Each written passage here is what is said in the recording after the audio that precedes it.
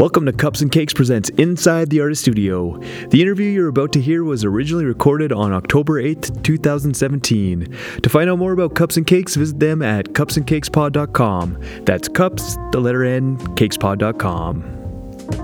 What you're about to hear may contain filthy language and adult content. Listener discretion is advised.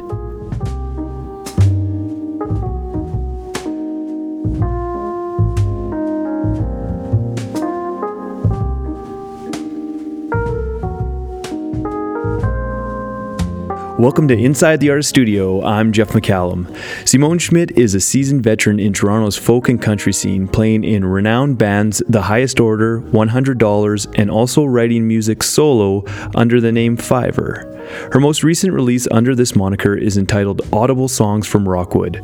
The album is a fictionalized account of the stories told by archival documents of the Rockwood Asylum for the criminally insane that housed female prisoners from 1856 to 1881. It is easily the most ambitiously researched record of 2017 and one that made it up into the number 3 spot for top albums of the year here at Cups and Cakes. Taking some time from her busy schedule at Edmonton's Up Downtown Festival to join me today is Simone Schmidt. Welcome to the show. Thanks for having me. Okay, before we start here, I just wanted to say that I'm quite ignorant to Canadian history. Sadly, I'm not proud of it, but if I misspeak or get anything wrong, please do correct me. Yeah, no problem. Okay. Before we get into the concept, the research and making of the record, one thing that struck me right away is its tautological title. Now, I had to look that word up. I'm not that smart, but that word basically refers to the poor grammar between the words audible and songs. Now, I have no doubt that you did this on purpose, and I wanted to know why. Well, I wanted to infer that maybe there are songs that can't be heard. Okay, yeah. You know, there were songs written by people that we'll never hear. Yeah. And there are songs that cannot be sung. Yeah. And so that the ones on the album are the only ones that are audible. Okay, that makes a lot of sense. The other thing I noticed before removing the album from the packaging is that you used the name Simone Carver and not Simone Schmidt. What was the reason for that? Well, I decided to encase the entire project in this fiction, which is that there's Simone Carver, who is an ethnomusicologist, and she writes 30 pages of liner notes and collects these songs. Mm-hmm. And so when you read the liner notes, you're going to be reading it in her voice. Yeah.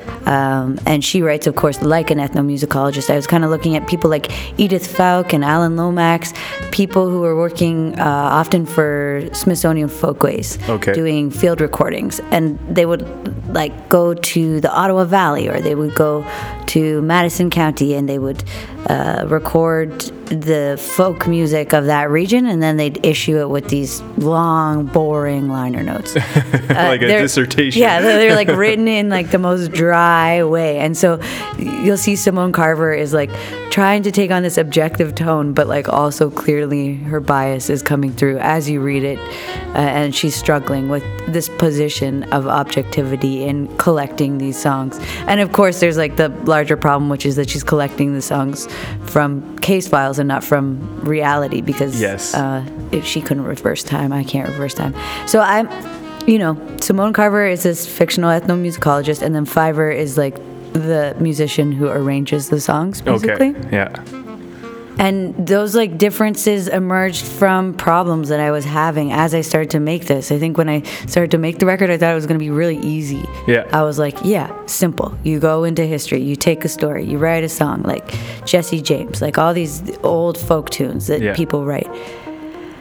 And then as I got into archival research, because I'm not an academic and because I'm not a historian, there were things that maybe other people would have just known, but I didn't realize how clearly the historical record was going to be written only by people in power. And it's really striking when you see the handwriting of these men, and you realize that all you have to go on for a lot of these people's lives is what the men in power had to say about them. Yeah. And so it's a lot to do with opinion. Yes. And the historical record often is given to us, as an objective factual thing, but really it has so much to do with opinion. And, you know, if you look at the history of Canada and how I don't know how old you are, I'm 33, but when I was taught the history of Canada, I didn't learn anything about colonization. Yes, really. Yeah. I learned about the fur trade. Yeah. I'm also 33. I have the same poor education of our country. Yeah. So I think like the historical record, when you look at, and I touch on this in the liner notes, when you look at oral histories of different indigenous nations who were here before settlers and are still here, those often aren't issued as fact in the historical record. And so I was thinking about like these bigger ideas about who gets to tell history, what kind of history is considered objectively true, and what kind of history is considered opinion. And I was like making parallels between the psychiatric case files that are held as truth, even though they're the opinion of a doctor, and the historical record, and then of course the ethnomusicologist is someone who has like a clear view. And I started to realize that I might be at risk of doing the same thing as these men had done in the past to the women in the present. So I was worried about taking on that authority, and so the only way that I could artfully get around that was to develop this like fictional character, Simone Carver. So we're starting from a position where we know that this is all fiction. Yeah. And then on top of that, she can betray some of my opinions in the way that she's writing about this stuff. Very impressive that you like thought about that, because that's something that I would have never, been sensitive enough to think about. That's really cool. So let's get into the meat of the record. What really is the story that you're trying to tell with Audible Songs from Rockwood? I think that changes all the time. I do this show where I present 11 songs. It's about an hour and 10 minutes long, and I emphasize different stuff at different times. And going into making the project, I had the idea again that it would just be a simple record. And as the project grew and expanded, I think that at different times different themes are emphasized. So I wanted to talk a lot about criminality and what is considered to be a crime at different times in history. This changes, right? The laws change. Sure. Insanity is the same.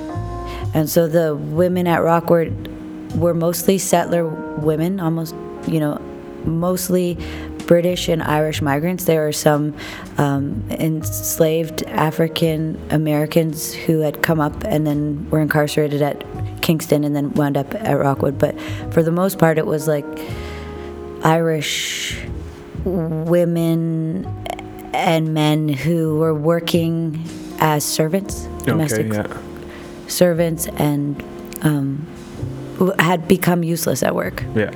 I didn't have an idea before I started researching that would be the case.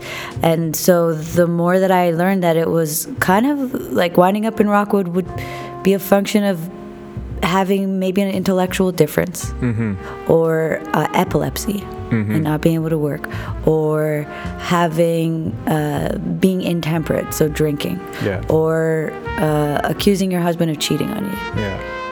All these things that don't seem like crimes and don't really seem like mental illness as we call it now, I suppose, even though I take issue with that term.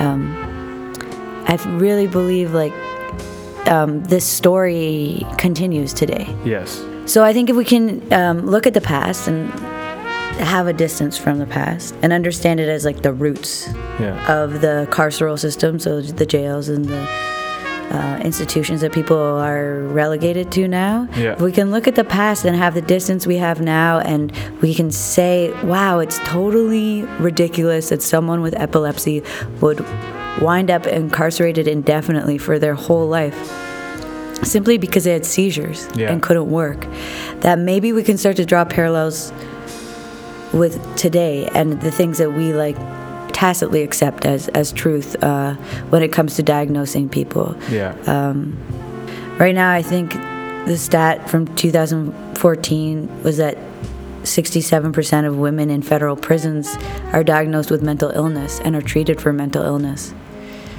And so although we don't really have the same kind of institutionalization that existed in the past, there really are a majority of people who are considered to have a mental difference by the medical profession that now are not able to be free.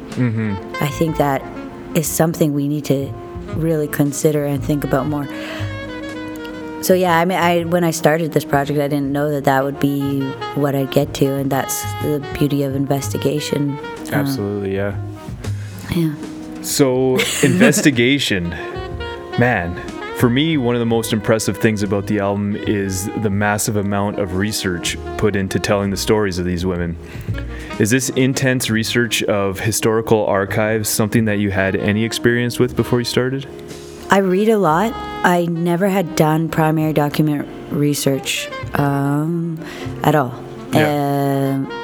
And so there's so many things that became beautiful to me about it, like touching papers that were touched by the people who wrote them in the past is like very wild. To see the handwriting really hammers home the subjectivity of the material. Okay, yeah, of course, yeah. Yeah, because, you know, you have to think about who's writing it. Whereas I read some notes to the legislature that were handwritten, and then I'd read the same ones. You can find them on Canadiana online, and they're all typed up because they would all wind up typed up. And when you read those in type, they'd seem like fact, and then when you read handwritten stuff, you're like, oh yeah, this guy was just a guy. Yeah. So I think that was really cool for me. But yeah, I didn't really know how to do it, and I don't know if I'm good. And I mean, I think that's also why I wanted to leave an amount of like question marks around the truth of what I was doing, because I didn't learn research methods. But it was really cool because one of the only academics who's like studying the Rockwood Asylum is this woman, Kathleen Kendall, and she's going to put out a book on it in a few years. She's been studying it for 20 years, and she had written one article about it. So I tried to get in touch with her while I was making the record, and then she didn't get back to me at all. And when I put out the record, she wrote to me and she said, I heard about this record. I'm obsessed with the Rockwood Asylum. And I was like, yeah, you're cited in the liner notes. Like, what's up? She came from the UK and we hung out and we compared data. And she assured me that like the archive is always just this big confusing thing that you're wading through, because no one was making it with the notion that it would be referenced in the future, and archives are always incomplete. Yeah. And they're always apparatuses of power, so yeah, I thought it was like very, very confusing, and often when I was doing the research, I would find like a gaping blank, and I'd be like, I'm just bad at research, and then, in fact, it's like it's not there. The information's not there. Yeah. Mm-hmm. So, combing through all this stuff, I was wondering what some of the things that really surprised you about your findings were. I keep getting asked this, and I try to think of a new thing every time I get asked it, because as I was researching, everything was surprising to me. Okay. You mentioned that your knowledge of history was really loose. Well, mine was too. Yeah. I mean, it still is. But I hadn't realized that the population of Upper Canada doubled between 1830 and 1840. And so this time before that, there were no institutions. Like, there weren't many asylums, and the Kingston Penitentiary was only open in 1831. And in Upper Canada, if the district, like a district was trying to become a district, the thing that would qualify it, in fact, was that it had a jail. Really? So the jail is like foundational to the building of Canada and the way that it's divided and That's understood. Incredible. So I thought that as like a historical fact was really mind-blowing. Yeah.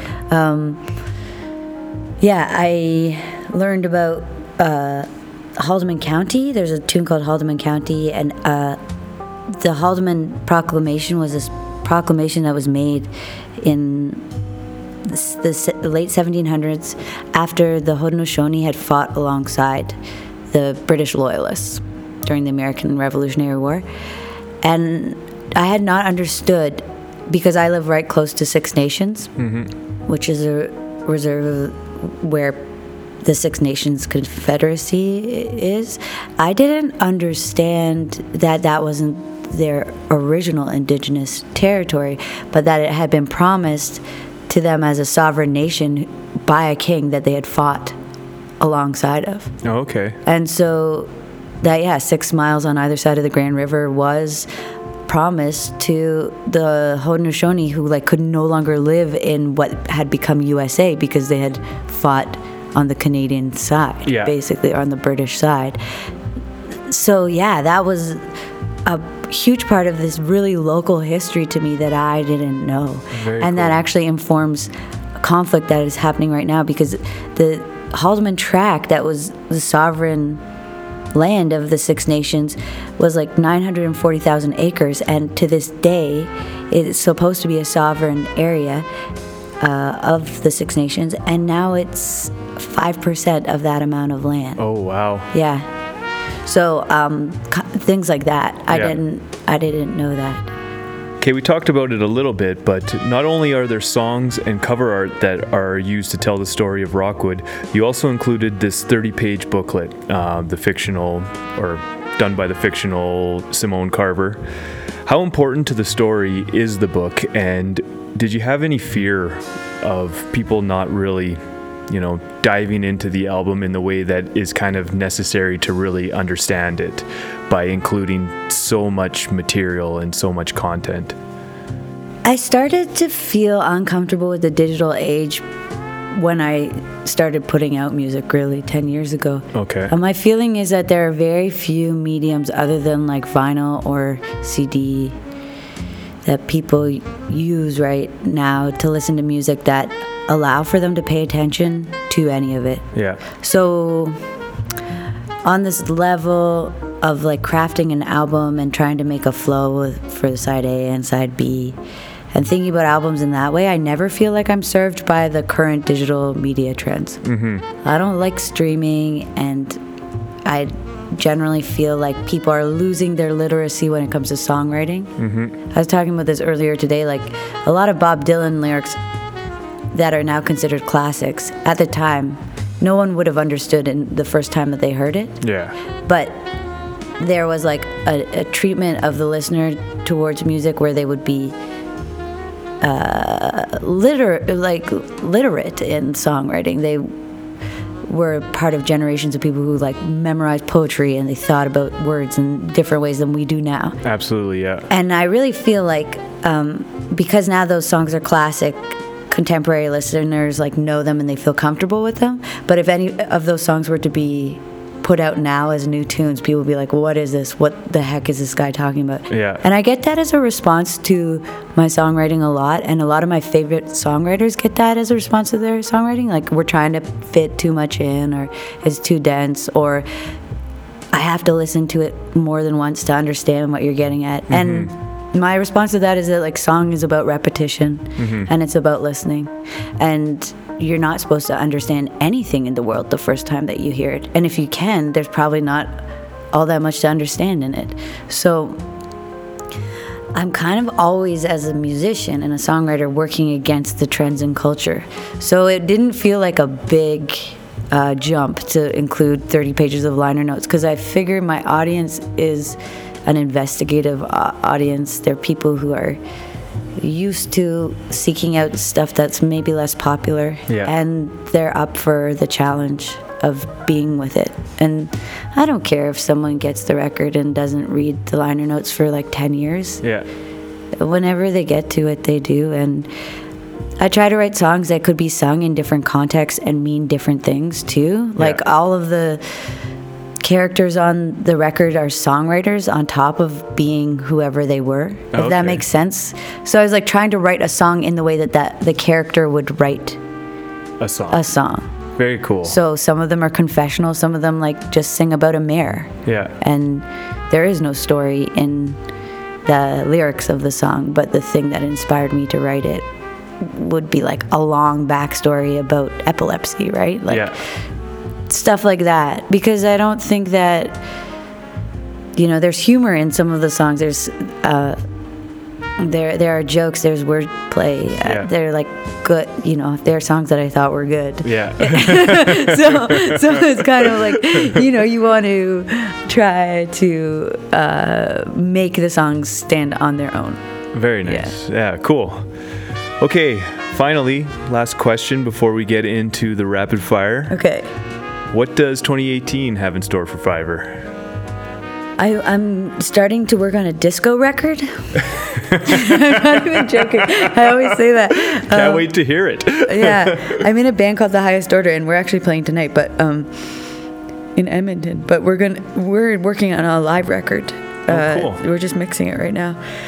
So I hope to have that out, and I'd really like to tour Audible Songs from Rockwood even more, because it's like a show that traditional folk lovers like, but also people who are not even that into music like. So I'm going to try to figure out how to mount it in soft cedar theaters. Cool. And I doubt that will be done by 2018, but maybe 2019 it'll start popping up.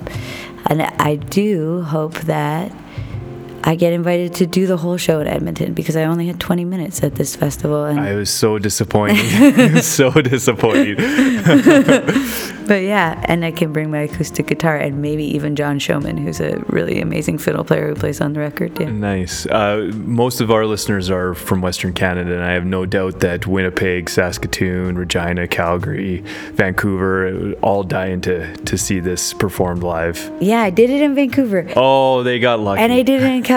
But I was touring with this great, because you're talking about like regional music, but there's this great musician you should check out, Saltwater Hank. Okay. And we just did a tour together. He's like from Gitgata First Nation, and he's like a really great bluegrass player, and he tells stories about like Simon Gunn-Newt and Maud Watt and different historical figures, and he also sings sometimes in Somaliacs, which is his language. Yeah.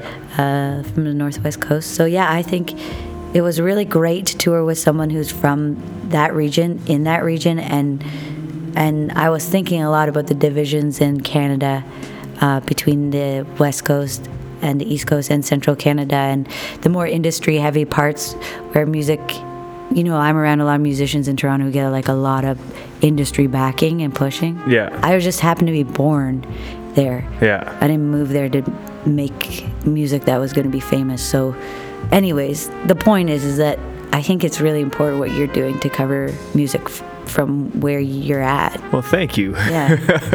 I appreciate it. I'm glad you came here, because this record, like I said, we loved it here at Cups and Cakes. So this was a bit of a treat, a serendipitous treat. Thank you. Okay, well, we've kind of covered the record.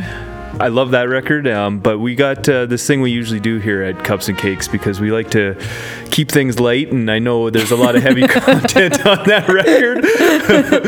But why don't we finish this interview with some laughs? Okay, I'll try. Okay, so here's our rapid fire questionnaire. What album sparked your love of music? Bob Dylan.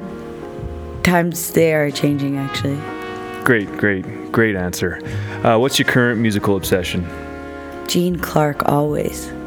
Burgers or pizza? Burger. How do you take your coffee? 2 creams. Best movie you've seen recently? Oh, I fall asleep in every movie that I watch, and I don't know. I just do not know. Alcohol or marijuana? Marijuana. What's the best thing to happen to you on stage? Oh, to just play every time I get to play. Yeah? Yeah. What's the worst? I vomited, yeah. Ooh. How many pets do you have, and what are their names? I live with a cat named Santa Liquid Mirror, who is not mine. Santa Liquid Mirror? Yeah. What's the strangest job you've ever had? My first job was dressing up as a chicken for the Juno Award-winning songwriter Sandra Beach. She was a children's entertainer, and I was a chicken called Chicory Chick. Awesome. What's your favorite superhero? Sorry. The Hulk. The Hulk. I meant to say, who is your favorite superhero? The Hulk, yeah. Beatles or the Stones? Buffy Sainte-Marie.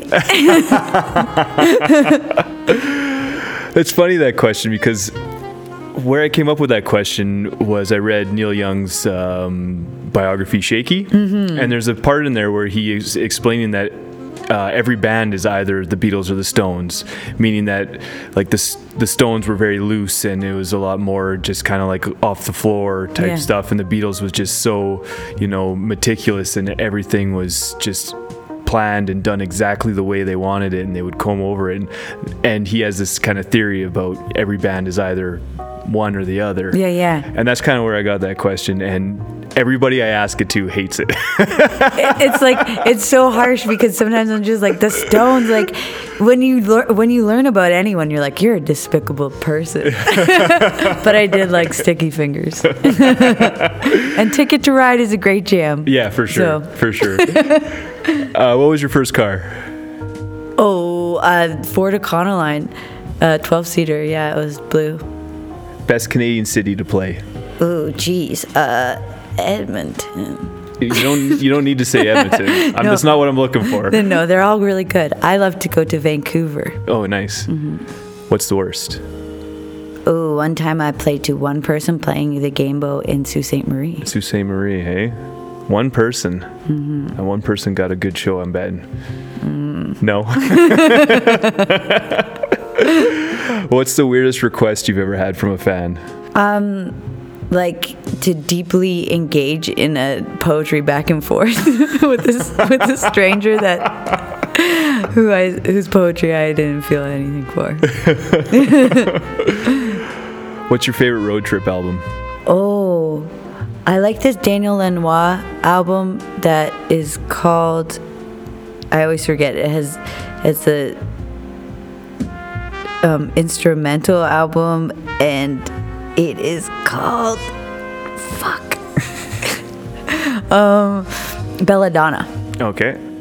If you could get wasted with any musician, or just have a hang if you'd prefer, dead or alive, who would it be? And if you chose to partake in substances, what substance would that be? I'd like to hang out with Nina Simone, and I would do whatever she was doing. If you could fight any musician, dead or alive, who would it be? Mick Jagger. All right. We've got one left. Okay. One left. Similar to the Twilight Zone episode, if you just found out you were the last person alive on Earth, what's the first thing you would do? I think I would probably run around crying and screaming.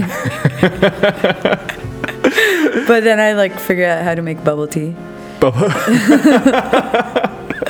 Raid it, raid the bubble tea stuff. Wonderful answer. All right, Simone, thank you so much for joining me on Cups and Cakes. Thank you for having me. Best of luck in the future. Thanks a lot. And now, dear listener, we will leave you with Pile Your Silver off of the wonderful Audible Songs from Rockwood.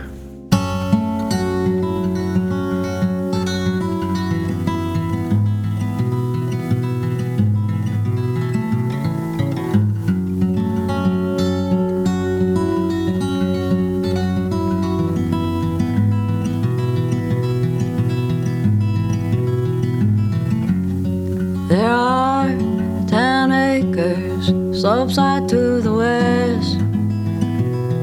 2 thoroughbreds, a hawkwood red, and a barn filled with the rest.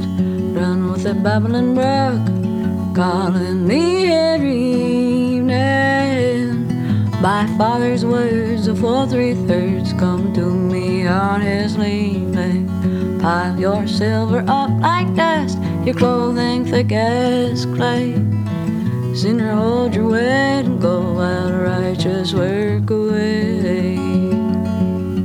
Pig to ham, corn to bread, leaf to smoke, and household fed. Of all the things I help along, the fire loves me best. I would do it all alone, but for the season's plight, so I keep a few on hand to do what it is till it is night. Pile your silver up like dust, your clothing thick as clay. Sooner hold your weight and go out of righteous work away.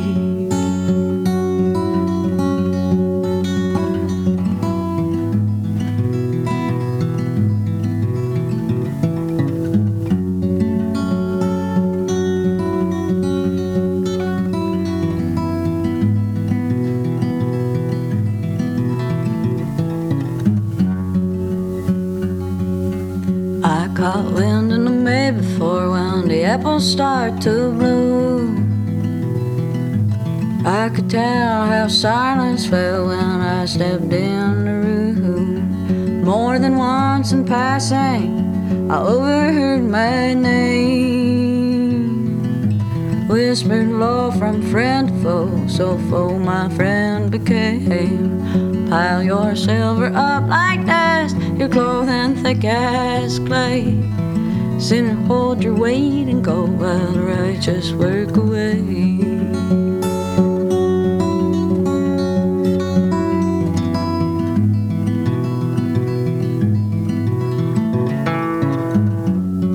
Two shots rang out in the morning, two shots when up they came. If I could, I surely would have seen them to their grave. It must have been the light when the police found me armed. Too long I've been a servant on my own rifle farm. Now pile your silver up like dust, your clothing thick as clay. Sinner, hold your weight and go while the righteous work away. Pile your silver up like dust, your clothing thick as clay. Sinner, hold your weight and go while the righteous work away.